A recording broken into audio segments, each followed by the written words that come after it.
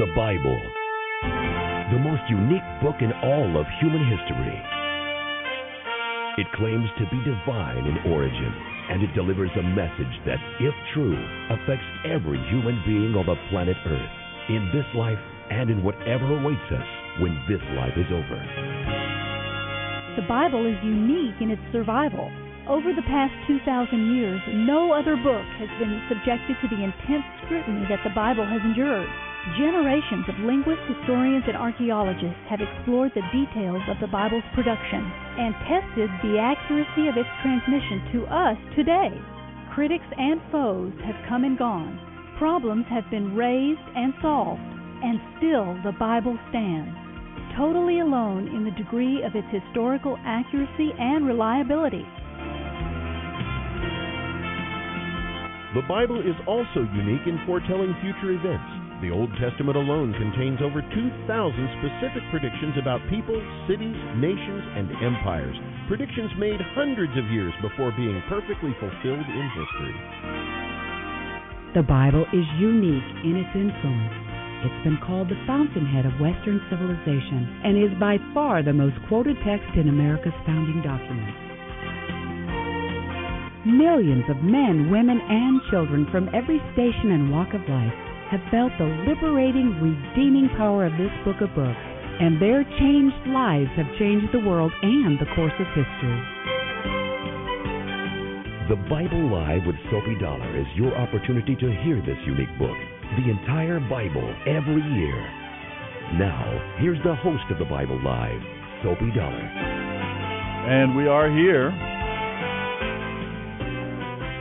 getting right on into our topic for the evening because we have little time. We are reading chapters 16 through 19 in the book of 2 Kings, deep into the stories now of the kings and the queen, one queen in all of this mix of Israel, the 10 tribes of the north, and Judah in the south. We'll be picking up in chapter 16 tonight where we left off. Very soon here we'll be coming to the young king Josiah in his life, with Ahaz ruling in Judah, who does not do what is pleasing to the Lord. This is now when Aram, their strength and power begins to wane, and Assyria, with their capital in Nineveh, begins to grow stronger and stronger. They are the ones, you remember, the Assyrians who took the tribes of the north, the 10 tribes of the north, into exile. When we come back after our Wisdom and Worship segment, I'm going to talk to you a little bit about the historical flow of the books of the Old Testament. I hope you're being able to catch a sense of the flow. The New Testament's a little easier for us in a way. It's simpler. The whole thing covers perhaps 60, 70-year period of time. The Old Testament, sometimes we just get totally blown away by it, how it's organized and what happens and how do you follow it. There is a simple, straightforward design and flow to the books of the Old Testament. It's longer, bigger, 39 books, but you can do it. And I'm going to help talk a little bit about the flow of the Old Testament books, catching us up as to where we are right now in these books of history called 1st and 2nd Samuel, 1st and 2nd Kings, and 1st and 2nd Chronicles. We'll explain those. And, of course, we go through them every year, and so you'll get a chance to really begin to get the flow. Not only the flow, but you begin to see the process and the purpose and the plan of God as you catch the whole working of God. It begins in Genesis chapter 12 and starts working with this man named Abraham, and then works with him and his family and then his descendants, and finally the nation of Israel. Right now, though, let's go to our Wisdom and Worship segment. Let's jump into the book of the Psalms. We're going to be reading Psalm 75 tonight, another psalm of Asaph. Because God is the final judge, the tables will be turned upon the wicked. When arrogant people threaten our security, we can be confident that God will ultimately overrule. Psalm 75. We thank you, O God. We give thanks because you are near. People everywhere tell of your mighty miracles. God says, at the time I have planned, I will bring justice against the wicked. When the earth quakes and its people live in turmoil, I am the one who keeps its foundations firm. I warned the proud, stop your boasting. I told the wicked, don't raise your fists. Don't lift your fists in defiance at the heavens or speak with rebellious arrogance. For no one on earth, from east or west, or even from the wilderness, can raise another person up. It is God alone who judges. He decides who will rise and who will fall. For the Lord holds a cup in his hand. It is full of foaming wine mixed with spices. He pours the wine out in judgment, and all the wicked must drink it, draining it to the dregs. But as for me, I will always proclaim what God has done. I will sing praises to the God of Israel. For God says, I will cut off the strength of the wicked, but I will increase the power of the godly. End of reading Psalm 75.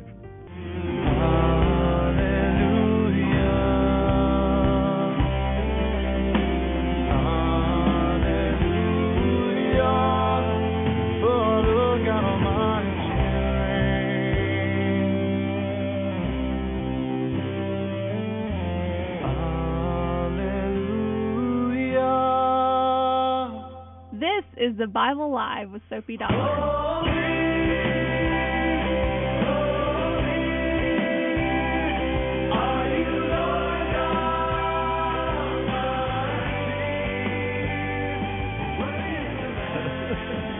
Worthy is the Lamb.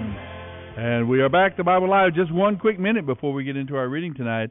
Look in the book of Genesis. It talks about the whole human race, talks about the universal flood and all of that. But by the time you get to chapter 12, already you're into the story of Abraham and Isaac and Jacob, and you begin to follow them. Genesis, Exodus, Leviticus, Numbers, and Deuteronomy have to do with the establishment of the people of Israel. We end with them being out of Egypt and into the wilderness 40 years. And then with Joshua, Judges, and Ruth, you talk about the time of the conquest, the time of the judges, that 325-year period. Then you transition with Samuel to the time of the kings. And that's what we are in now, the time of the kings. Ahaz rules in Judah. 2 Kings 16:1 through 19:4. 2 Kings 16. Ahaz, son of Jotham, began to rule over Judah in the 17th year of King Pekah's reign in Israel. Ahaz was 20 years old when he became king, and he reigned in Jerusalem 16 years. He did not do what was pleasing in the sight of the Lord his God, as his ancestor David had done. Instead, he followed the example of the kings of Israel, even sacrificing his own son in the fire. He imitated the detestable practices of the pagan nations the Lord had driven from the land ahead of the Israelites. He offered sacrifices and burned incense at the pagan shrines and on the hills and under every green tree. Then King Rezin of Aram and King Pekah of Israel declared war on Ahaz. They besieged Jerusalem but did not conquer it. At that time the king of Edom recovered the town of Elath for Edom. He drove out the people of Judah and sent Edomites to live there, as they do to this day. King Ahaz sent messengers to King Tiglath-Pileser of Assyria with this message: I am your servant and your vassal. Come up and rescue me from the attacking armies of Aram and Israel. Then Ahaz took the silver and gold from the temple of the Lord and the palace treasury and sent it as a gift to the Assyrian king. So the Assyrians attacked the Aramean capital of Damascus and led its population away as captives, resettling them in Kir. They also killed King Rezin. King Ahaz then went to Damascus to meet with King Tiglath-Pileser of Assyria. While he was there, he noticed an unusual altar. So he sent a model of the altar to Uriah the priest, along with its design in full detail. Uriah built an altar just like it by following the king's instructions, and it was ready for the king when he returned from Damascus. When the king returned, he inspected the altar and made offerings on it. The king presented a burnt offering and a grain offering, poured a drink offering over it, and sprinkled the blood of the peace offerings on it. Then King Ahaz removed the old bronze altar from the front of the Lord's temple, which had stood between the entrance and the new altar, and placed it on the north side of the new altar. He said to Uriah the priest, Use the new altar for the morning sacrifices of burnt offering, the evening grain offering, the king's burnt offering and grain offering, and the offerings of the people, including their drink offerings. The blood from the burnt offerings and sacrifices should be sprinkled over the new altar. The old bronze altar will be only for my personal use. Uriah the priest did just as King Ahaz instructed him. Then the king removed the side panels and basins from the portable water carts. He also removed the sieve from the backs of the bronze oxen and placed it on the stone pavement. In deference to the king of Assyria, he also removed the canopy that had been constructed inside the palace for use on the Sabbath day, as well as the king's outer entrance to the temple of the Lord. The rest of the events in Ahaz's reign and his deeds are recorded in the book of the history of the kings of Judah. When Ahaz died, he was buried with his ancestors in the city of David. Then his son Hezekiah became the next king. This is the Bible Live with Soapy Dollar. 2 Kings 17. Hoshea, son of Elah, began to rule over Israel in the 12th year of King Ahaz's reign in Judah. He reigned in Samaria 9 years. He did what was evil in the Lord's sight, but not as much as the kings of Israel who ruled before him. King Shalmaneser of Assyria attacked and defeated King Hoshea, so Israel was forced to pay heavy annual tribute to Assyria. Then Hoshea conspired against the king of Assyria by asking King So of Egypt to help him shake free of Assyria's power, and by refusing to pay the annual tribute to Assyria. When the king of Assyria discovered this treachery, he arrested him and put him in prison for his rebellion. Then the king of Assyria invaded the entire land, and for 3 years he besieged Samaria. Finally, in the 9th year of King Hoshea's reign, Samaria fell, and the people of Israel were exiled to Assyria. They were settled in colonies in Halah, along the banks of the Habor River in Gozan, and among the cities of the Medes. This disaster came upon the nation of Israel because the people worshipped other gods, sinning against the Lord their God, who had brought them safely out of their slavery in Egypt. They had imitated the practices of the pagan nations the Lord had driven from the land before them, as well as the practices the kings of Israel had introduced. The people of Israel had also secretly done many things that were not pleasing to the Lord their God. They built pagan shrines for themselves in all their towns, from the smallest outpost to the largest walled city. They set up sacred pillars and Asherah poles at the top of every hill and under every green tree. They burned incense at the shrines, just like the nations the Lord had driven from the land ahead of them. So the people of Israel had done many evil things, arousing the Lord's anger. Yes, they worshipped idols, despite the Lord's specific and repeated warnings. Again and again the Lord had sent his prophets and seers to warn both Israel and Judah, "Turn from all your evil ways. Obey my commands and laws, which are contained in the whole law that I commanded your ancestors, and which I gave you through my servants the prophets." But the Israelites would not listen. They were as stubborn as their ancestors, and refused to believe in the Lord their God. They rejected his laws and the covenant he had made with their ancestors, and they despised all his warnings. They worshipped worthless idols and became worthless themselves. They followed the example of the nations around them, disobeying the Lord's command not to imitate them. They defied all the commands of the Lord their God and made 2 calves from metal. They set up an Asherah pole and worshipped Baal and all the forces of heaven. They even sacrificed their own sons and daughters in the fire. They consulted fortune tellers and used sorcery and sold themselves to evil, arousing the Lord's anger. And because the Lord was angry, he swept them from his presence.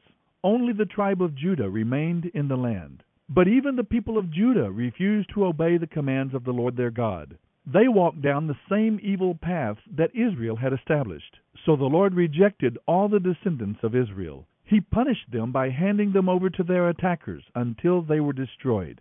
For when the Lord tore Israel away from the kingdom of David, they chose Jeroboam, son of Nebat, as their king. Then Jeroboam drew Israel away from following the Lord and made them commit a great sin. And the people of Israel persisted in all the evil ways of Jeroboam. They did not turn from these sins of idolatry until the Lord finally swept them away, just as all his prophets had warned would happen.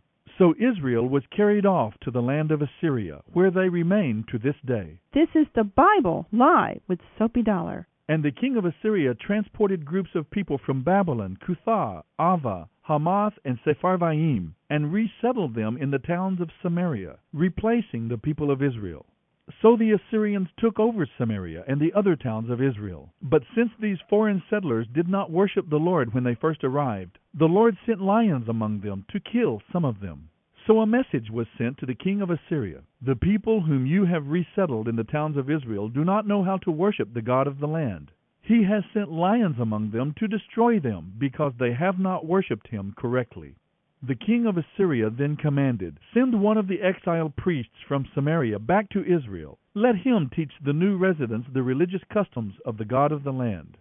So one of the priests who had been exiled from Samaria returned to Bethel and taught the new residents how to worship the Lord. But these various groups of foreigners also continued to worship their own gods.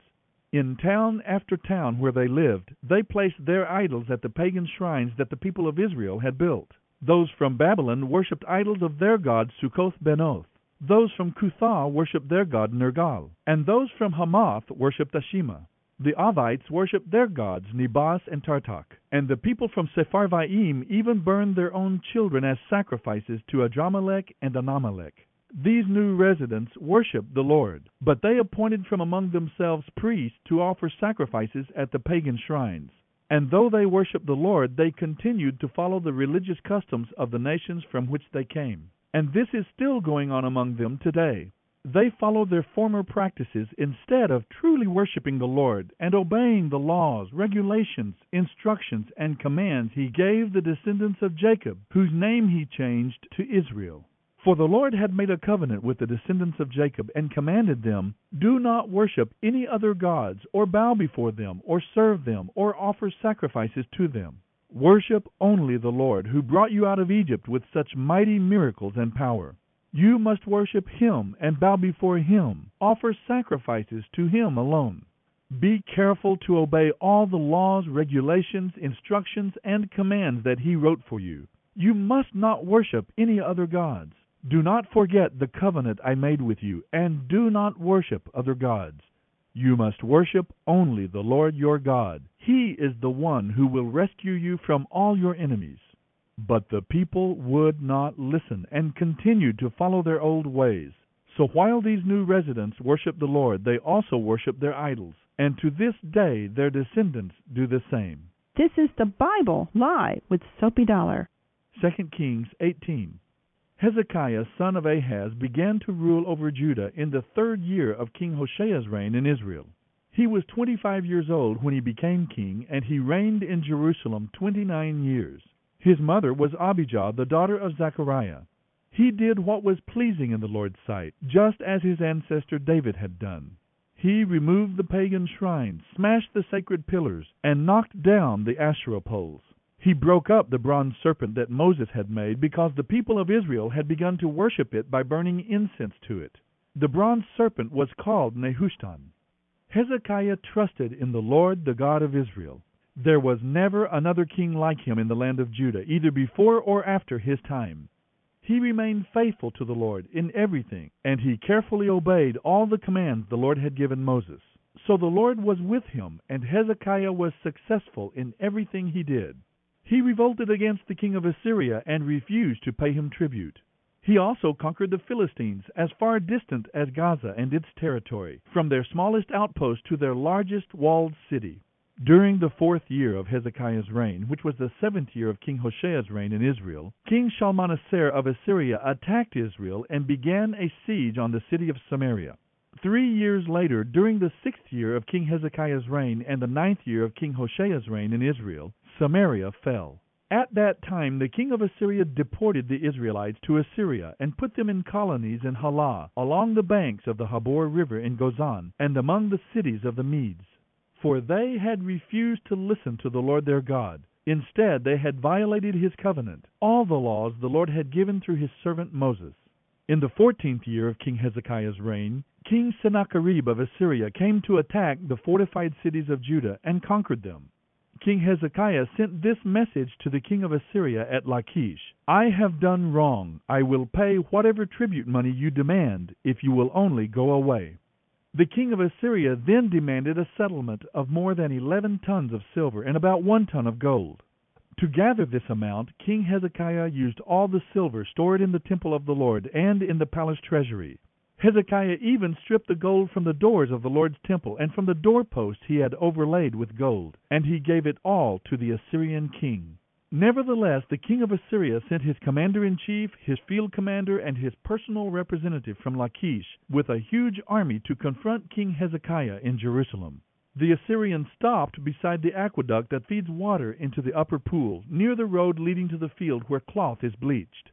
They summoned King Hezekiah, but the king sent these officials to meet with them: Eliakim, son of Hilkiah, the palace administrator; Shebna, the court secretary; and Joah, son of Asaph, the royal historian. This is the Bible Live with Soapy Dollar. Then the Assyrian king's personal representative sent this message to King Hezekiah: This is what the great king of Assyria says.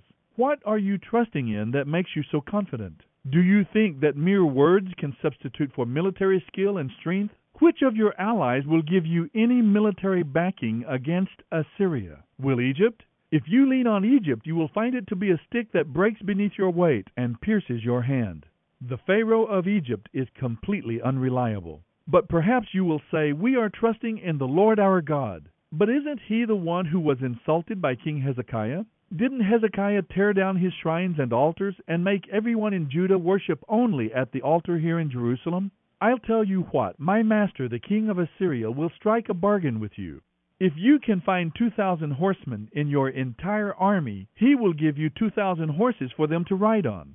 With your tiny army, how can you think of challenging even the weakest contingent of my master's troops, even with the help of Egypt's chariots and horsemen?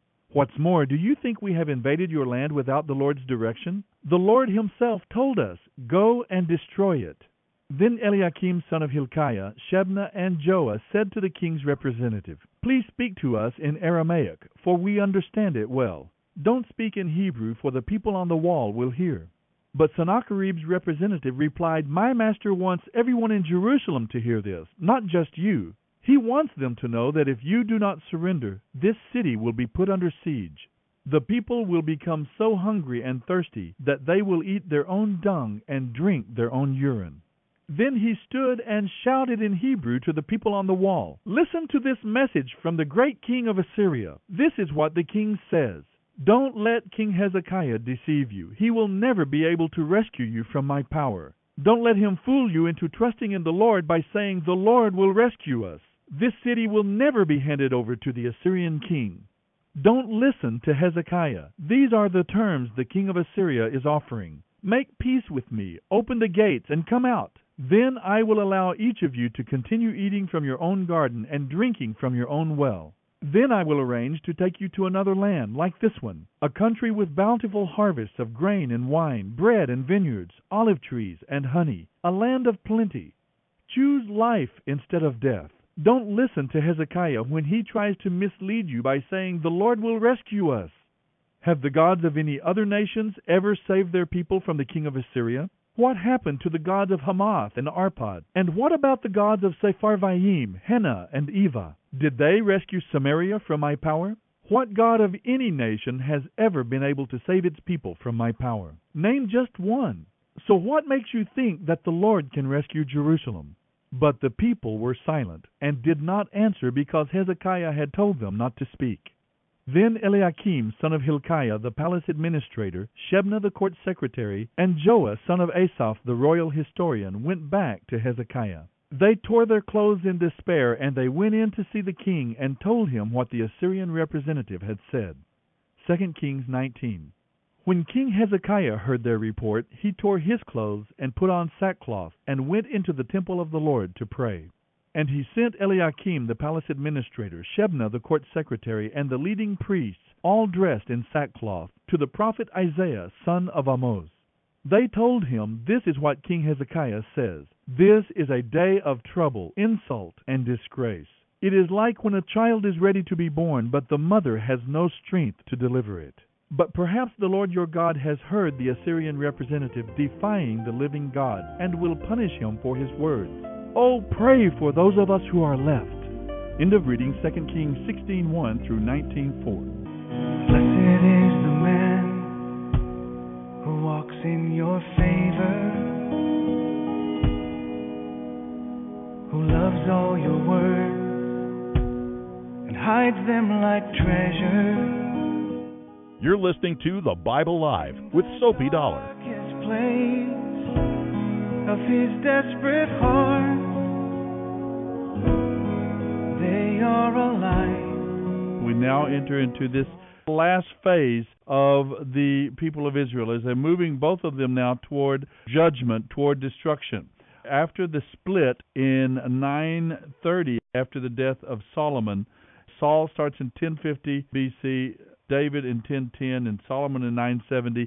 They were nice enough to have their reigns last 40 years each, and it makes it just a little easier, at least, to remember. If you can find that right start-off number, 1050, then 1010, then to 970, and then to 930. In 930 BC, the kingdom is divided. Now, Israel only lasts 209 years, just a little over 200 years that they last. They have 22 kings in that time period, and I don't believe there's a single one of them that followed after the Lord.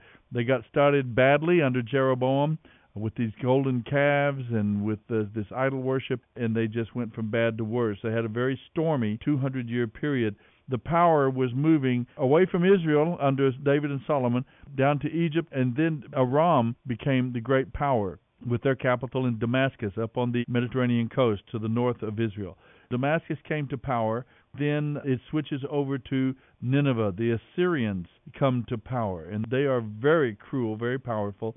They are the ones who we read about taking Israel, the northern 10 tribes, taking them into exile in 722 BC. That's one of those dates you want to remember in the Bible. There's some key dates that you want to remember, and that was one of them, when Israel in the north is conquered. And then, of course, Judah goes 136 more years. They last 345 years, and then they come to their Waterloo in 586 BC. And we are walking now toward that. Hoshea tonight is the last king of the north, of Smaria, and they fall prey to the Assyrians, as we read about tonight. Wonderful passage, so much in there. Hezekiah is amazing. He's a great man of God. His son and grandson don't follow the Lord, but then along comes Josiah, many, many decades later. But what a remarkable thing that we've read about tonight, and his prayer and his commitment to God, and how God uses a leader, someone who is willing to stand up for righteousness and name the name of God, walk the walk, not just talk the talk. How wonderfully God uses him to stave off this time of judgment on the people of Judah, and these mighty miracles he does on their behalf as Hezekiah leads out and seeks the Lord's help. I'm thrilled to be able to be with you each and every evening like this as we make our way through the Scriptures. We'll pick up in chapter 19 of 2 Kings next time on the Bible Live. With Sophie Dollar. Sophie reads from the New Living Translation by Tyndale House Publishers. The Bible Live is dedicated to helping promote spiritual revival across America, and your financial support is needed. Please mail your tax-deductible gift to the Bible Live, Post Office Box 18888. That's the Bible Live, P.O. Box 18888, San Antonio, Texas 78218. You may also make credit card donations at the ministry website, thebiblelive.com.